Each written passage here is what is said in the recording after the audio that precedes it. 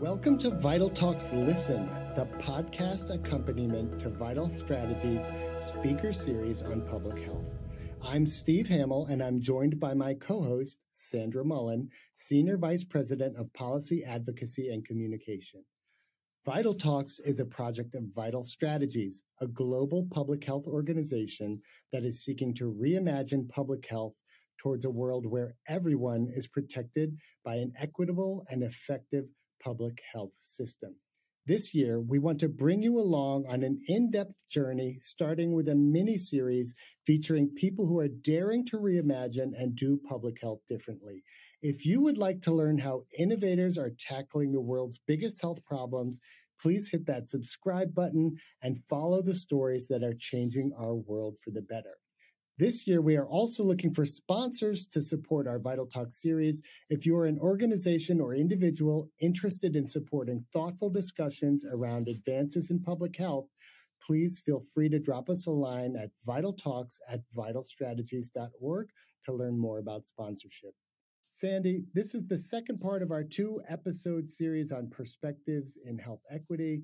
At the end of the first episode, you shared some takeaways you heard. We can listen for those in this upcoming next set of interviews and the experts we talk to. Let's see if those themes resonate, and we'll check back at the end of the episode. How does that work? That sounds great, Steve. Okay, let's give a listen. I'm Linda Villarosa, a contributing writer to the New York Times Magazine, where I cover the intersection of racial justice and public health. Linda, we're so glad to have you back on our podcast. Your book, Under the Skin, The Hidden Toll of Racism on American Lives and the Health of the Nation, came out last year and is a top 10 New York Times book for 2022. Congratulations. Thank you. One of the reasons I found your book so engaging is that in addition to detailing the evidence around how pervasive and damaging systemic racism is to people that have been marginalized, and particularly Black people, is that it's also a story about you and your evolution in thinking from, growing up in a Black family in white Midwestern suburbs to a health and wellness reporter and investigative journalism. And it's a great read. And you've kind of stretched the reader back from American history and into your life and into the current day. And given that perspective, what are you hoping for in 2023 and beyond when it comes to advancing health equity?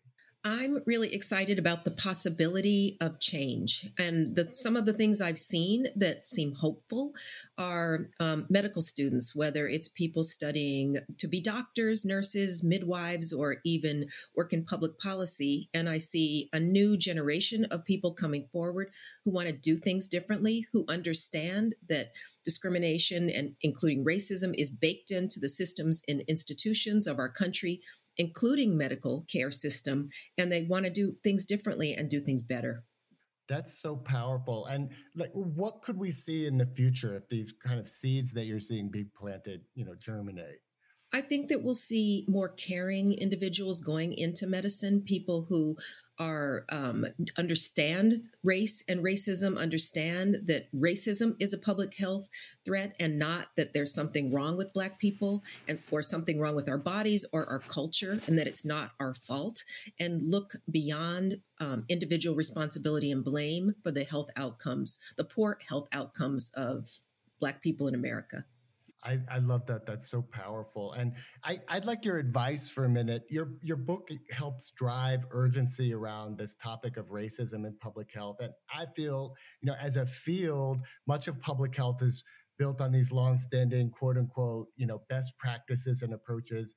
And we're not going to be able to just tack on health equity or combating racism as a goal. So some of these sort of longstanding practices are going to require reimagining or reexamining, and that's going to be tough. How do you think we can make health equity urgent and keep it in the forefront as a public health field? I think that the train is already out of the station as far as examining racism as a public health threat. That's already happening. I think we can continue to support people who are doing it, whether it's, Mary Bassett talking about the New York City Department of Health and requiring in the past all 7,000 employees of the New York City Health Department to undergo some kind of implicit bias or anti-racism training. We can look at the state of California, where as part of continuing medical education, people who work with, in the healthcare system must go through some kind of implicit bias training. I think we can also look at the system and say we can't use technology or clinical innovation to change what's going on. And we have to change the way we're doing things. We have to use community health workers, whether we're calling them doulas or patient navigators, to put the care back in healthcare. And I think that that's a very much overlooked part of the solution that has worked in other countries that are much poorer than ours. Thank you for that. And lastly, racism in health is such a tough issue to examine all the time. There's so many barriers to progress. You're exhuming these very distressing stories. And I'm wondering what inspires you, what keeps you at it, what gets you up out of bed? And, we've just heard the positivity in voice. How do you maintain that? Well, I think much of this is personal to my own life, and I've seen a lot, but I'm kind of a happy person that looks at sad issues. And I really believe in the power of change. I believe that if we encourage and lift up people who are doing the work and who are thinking about these things, that is how we can continue to progress forward. But I think getting stuck in negativity is just getting stuck, and it doesn't help. So I tend to look at the glass half very full and think that we can do better in the future. Linda, thank you so much for being on our podcast again and for sharing your view of health equity in 2023 and beyond. Thank you, and I appreciate the work you are doing yourself. My name is Lola Adedokun, and I'm the Executive Director of the Aspen Global Innovators Group. Welcome, Lola. The Aspen Global Innovators Group brings voices from the global South into global development, and that includes convening the brightest minds from social enterprise and government, foundations, private sector corporations to address issues that are identified as important by the people who are living in these very communities that seek to be impacted. And I know this initiative touches a wide variety of topics that affect people's lives and health. What do you see emerging as potentially important advances in health equity in 2023 and beyond? Oh, what I find most exciting emerging now is a prioritization of those who are most proximate to the challenges and health inequalities that we know to be true are actually being identified as leaders of the solutions in sort of transforming systems. So it's really exciting to see that local leaders are actually seen as valuable voices and valuable contributors to the solutions, to the problems around them. That's exciting. And we've heard some very similar themes from some of our other discussants. And can you paint a picture? What does that look like in real life? Wow. In real life, if you're a funder, for example, one has to take the time, effort, and energy to go to communities, to listen to different types of community leaders. This doesn't mean just speaking to the head of the Department of Health, but actually speaking to a grandmother, speaking to a father, speaking to someone a homeless person, understanding the lived experience of those who are day in, day out in the community, and then thinking about transformation, innovation, and interventions that could work. I think finally, other addition to that is this takes more time and being patient for the time it takes to suss out priority challenges, to understand the issues and the experience locally. One has to embed that in the solution building. I think that's another theme, this issue of both listening and taking your time, that speed can be a force for inequity, is another theme that's emerging. And I think, it's so interesting. You really bring together people from very diverse sectors to solve these really seemingly intractable problems. And what do you think brings these different perspectives to the table, and how can we keep them there? Health equity is having this moment, but how can we make sure that we keep the momentum and keep this central to our work? I think first and foremost, respecting people's time and holding everyone accountable to solutions. I think that this is hard work. We are all emerging from the trauma of a pandemic that's, again, reinforced the fact that addressing health equity is not an option. It's a must-do, must-have. However, we have to recognize that these are the same people who are still dealing with the trauma of the experience. And so it takes a need for just a more empathetic approach to keeping them at the table. That will ensure that their voices are valued and that we understand what is happening. And the fact that, when you ask people to rise to another occasion and to advance an agenda that benefits everyone, and yet you're calling on the people of color, a lot of people of color who have been disproportionately disadvantaged in this pandemic, to then rise up and be the solution leaders. Empathy is key. And moreover, paying people for their time and for their expertise and wisdom is crucial. And then providing access to all the privileged platforms that many of us have access to, and positioning those leaders at the center of the conversation, and not translating in any way, letting them lead. I think those are all really helpful incentives. And the final thing I would say is when things don't work and when partners don't deliver, being ready to name that things didn't work, and being truthful about that, and then adapting and evolving keeps people thinking that there's a possibility there.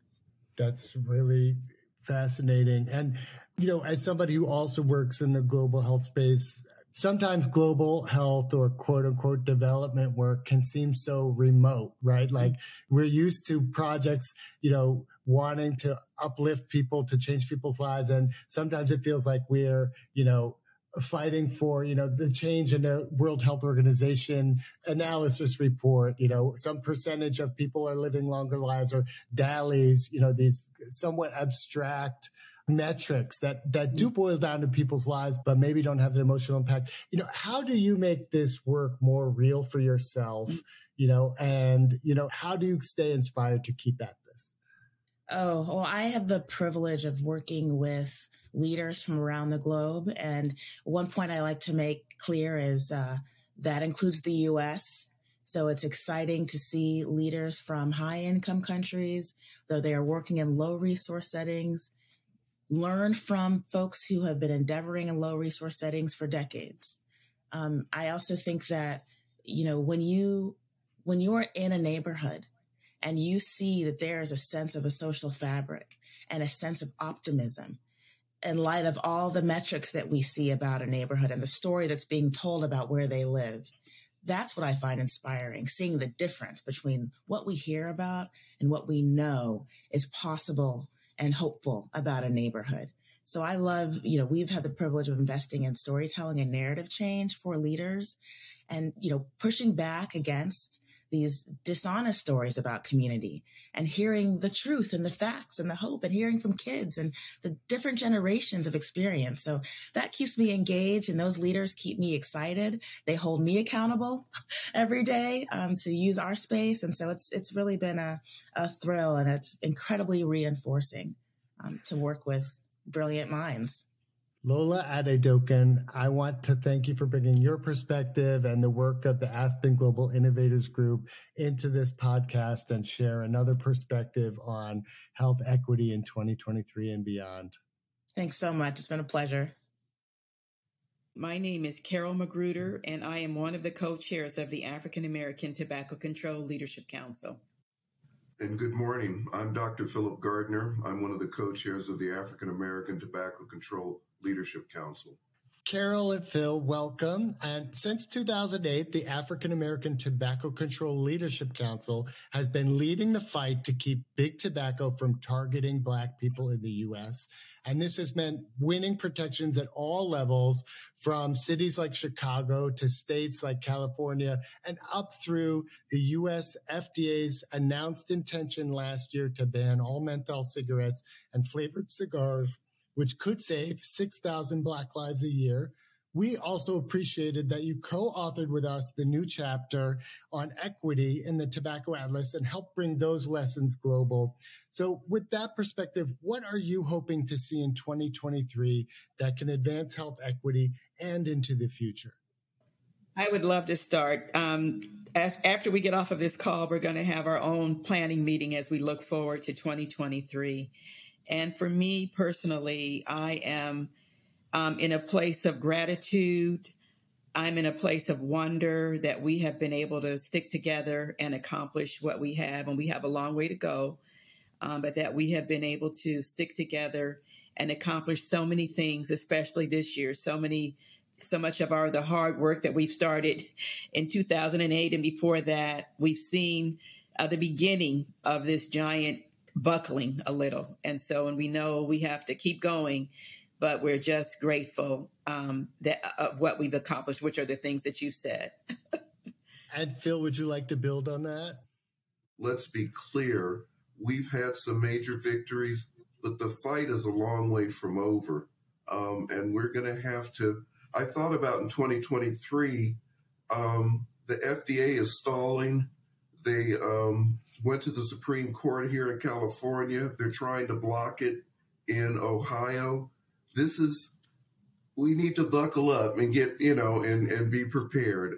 It also, I guess, the opportunity, and this will come up in some other questions, the opportunity is that we're in a position to try and make this part and parcel of the fight for health equity. I think it's on the tobacco control folks to link up with these other issues that we face here in the United States, not to mention in the world. And we're going to try and do a little bit more of that this year.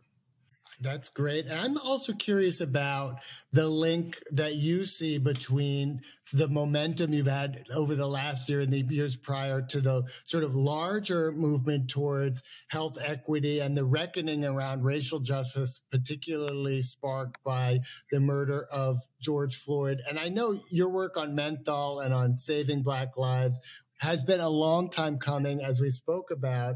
Do you think that there was additional pressure to act? Will that momentum remain? What's your reaction? I think that the momentum is building, and I think it will remain. And both Phil and I were both old enough to know and have lived long enough to know that, you're the flavor of the day for a couple of years, and then it's on to something else. And that's one of the reasons I think we have worked so hard to keep our momentum going and not to relax and think that it's over. I just came back from a public health immersion course in Cuba. And so I got a chance to see the different layers of public health there and how it works to support the community. And it really highlighted to me how our fight has not only been with the tobacco industry, which I knew that, but it's also been with our own public health brothers and sisters and entities that are supposed to be supporting the work that we do. And so half of our energy has been spent, a third has been spent dealing with the public health structures, dealing with the tobacco industry, and then dealing with our own people. So for the first time really in this fight, I'm feeling more supported, more respected, more honored for our fight and our knowledge of this fight in our community than ever before. And so I'm looking forward to, as we go into 2023, at least I feel more in lockstep with my own public health colleagues and collaborators and funders. And Phil, this sort of touches on what you were saying. My perception, it sounds like you're building is that this kind of rights and justice-based approach to health was, a backwater for a long time, but now it's kind of gaining steam. Too often public health has sort of looked at this, population-based approach based on, that overlooks disparities and potential solutions. And you've been championing this for decades. So, what advice or what way forward do you think we need to take to make sure that the whole community is buying into this equity-based approach within public health? And how do we link up with within public health and within the larger equity movement? Well, I would take it even a step further. I appreciate Carol's comments about our colleagues in the field of public health and the work we still need to do there, and we'll continue to need to do there.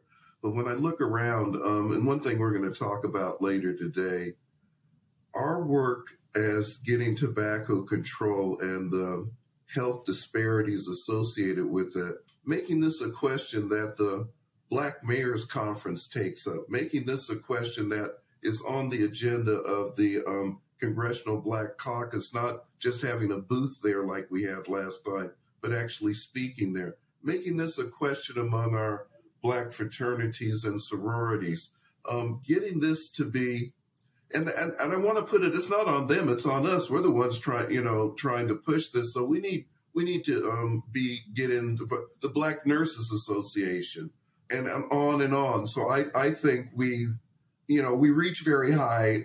We're a very small group. We could use all the money we could get.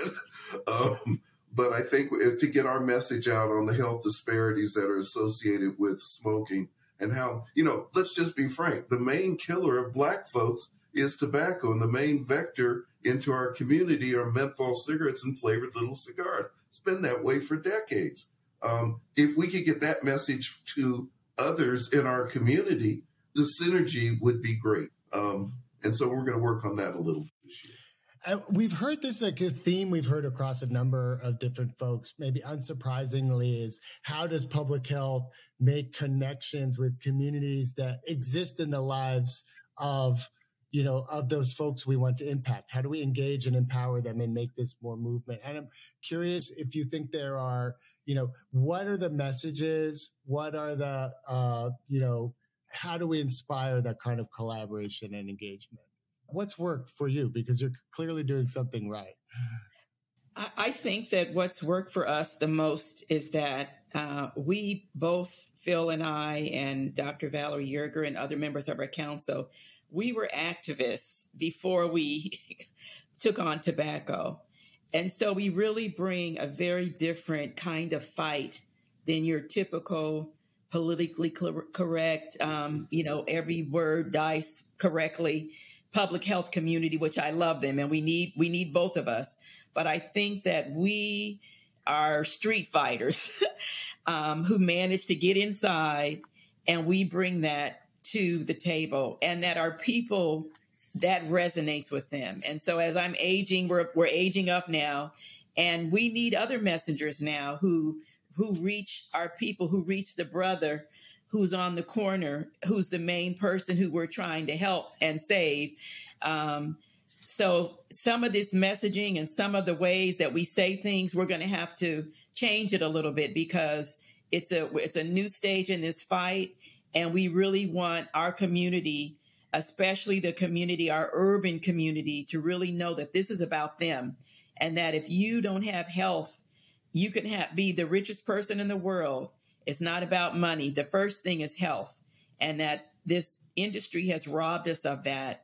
And that when we talk about health equity, we need to talk about reparations, and we need health reparations. And so we need the public health to focus as much energy in a positive way as the negative and racist targeting that we received for these decades with very little assistance from anybody.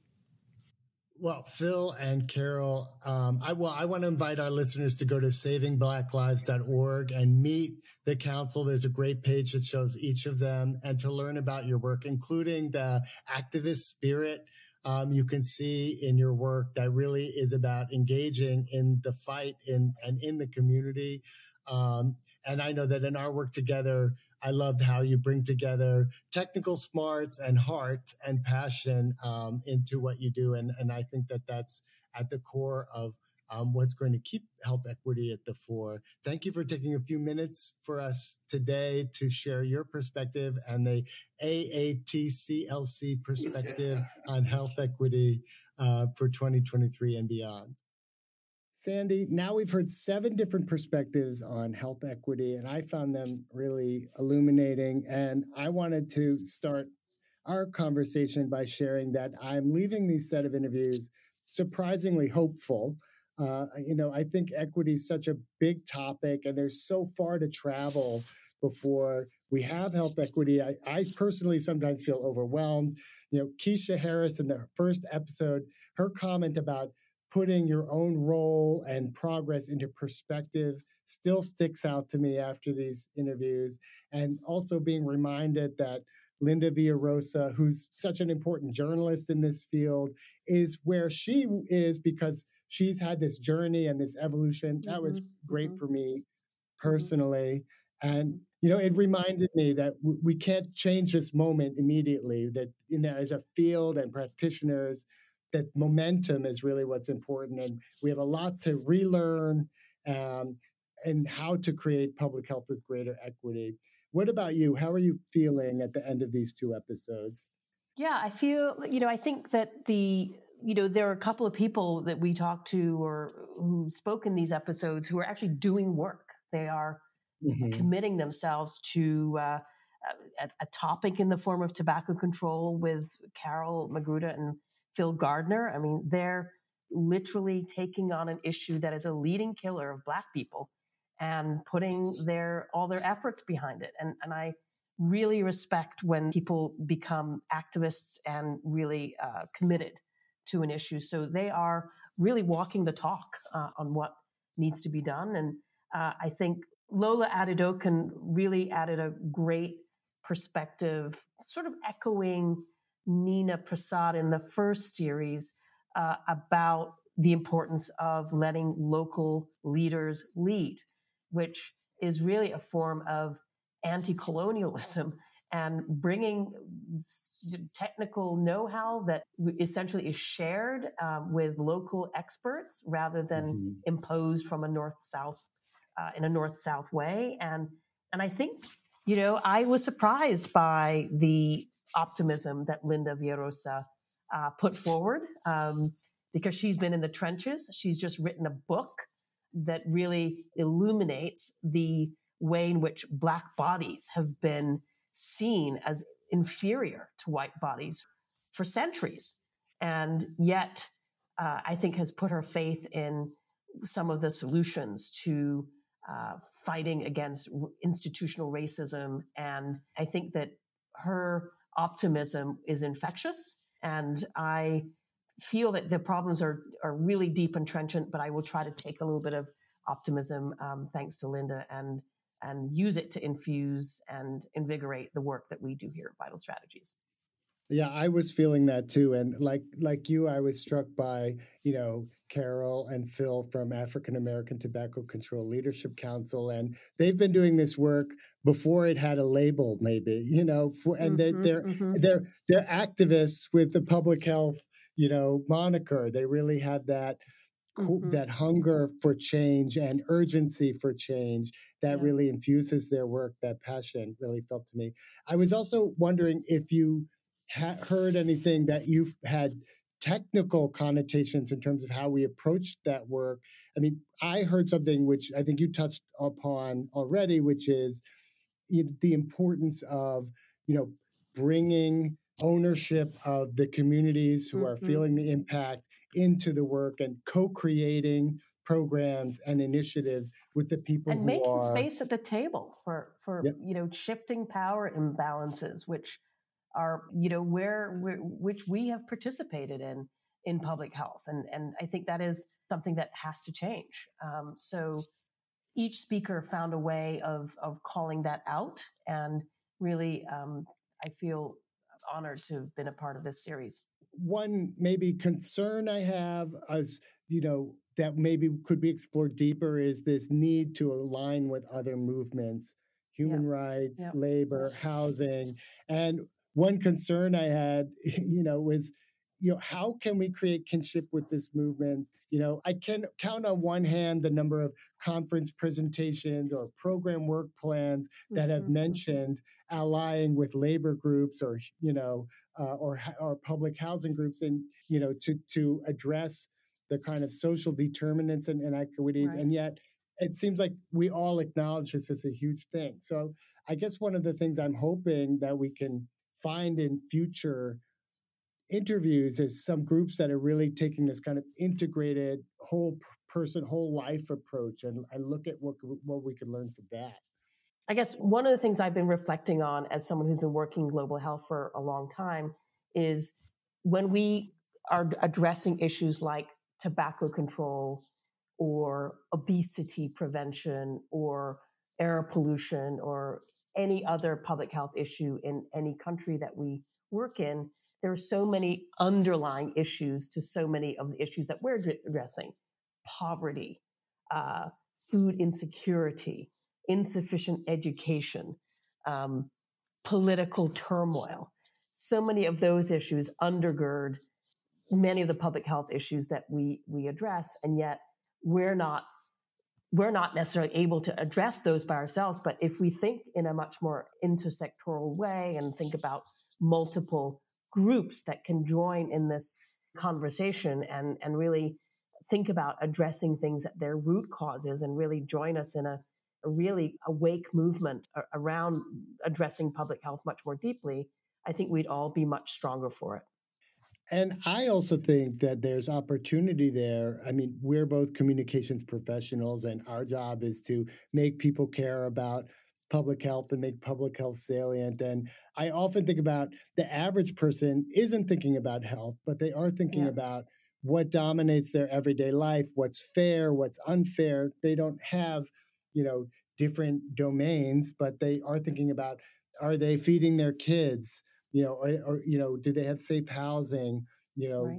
Is the political system there under fair? And connecting health to those issues actually provides the opportunity for us to bring the public in and care about but about health outcomes as well.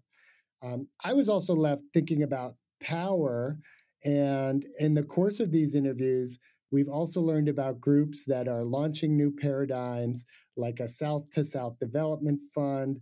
Another group we heard about is leaning into community organizing and mutual aid among people who've been made marginalized. So I'm hoping to pull those folks into the next few interviews of Vital Talks and learn from their experiences. Any concluding thoughts from you?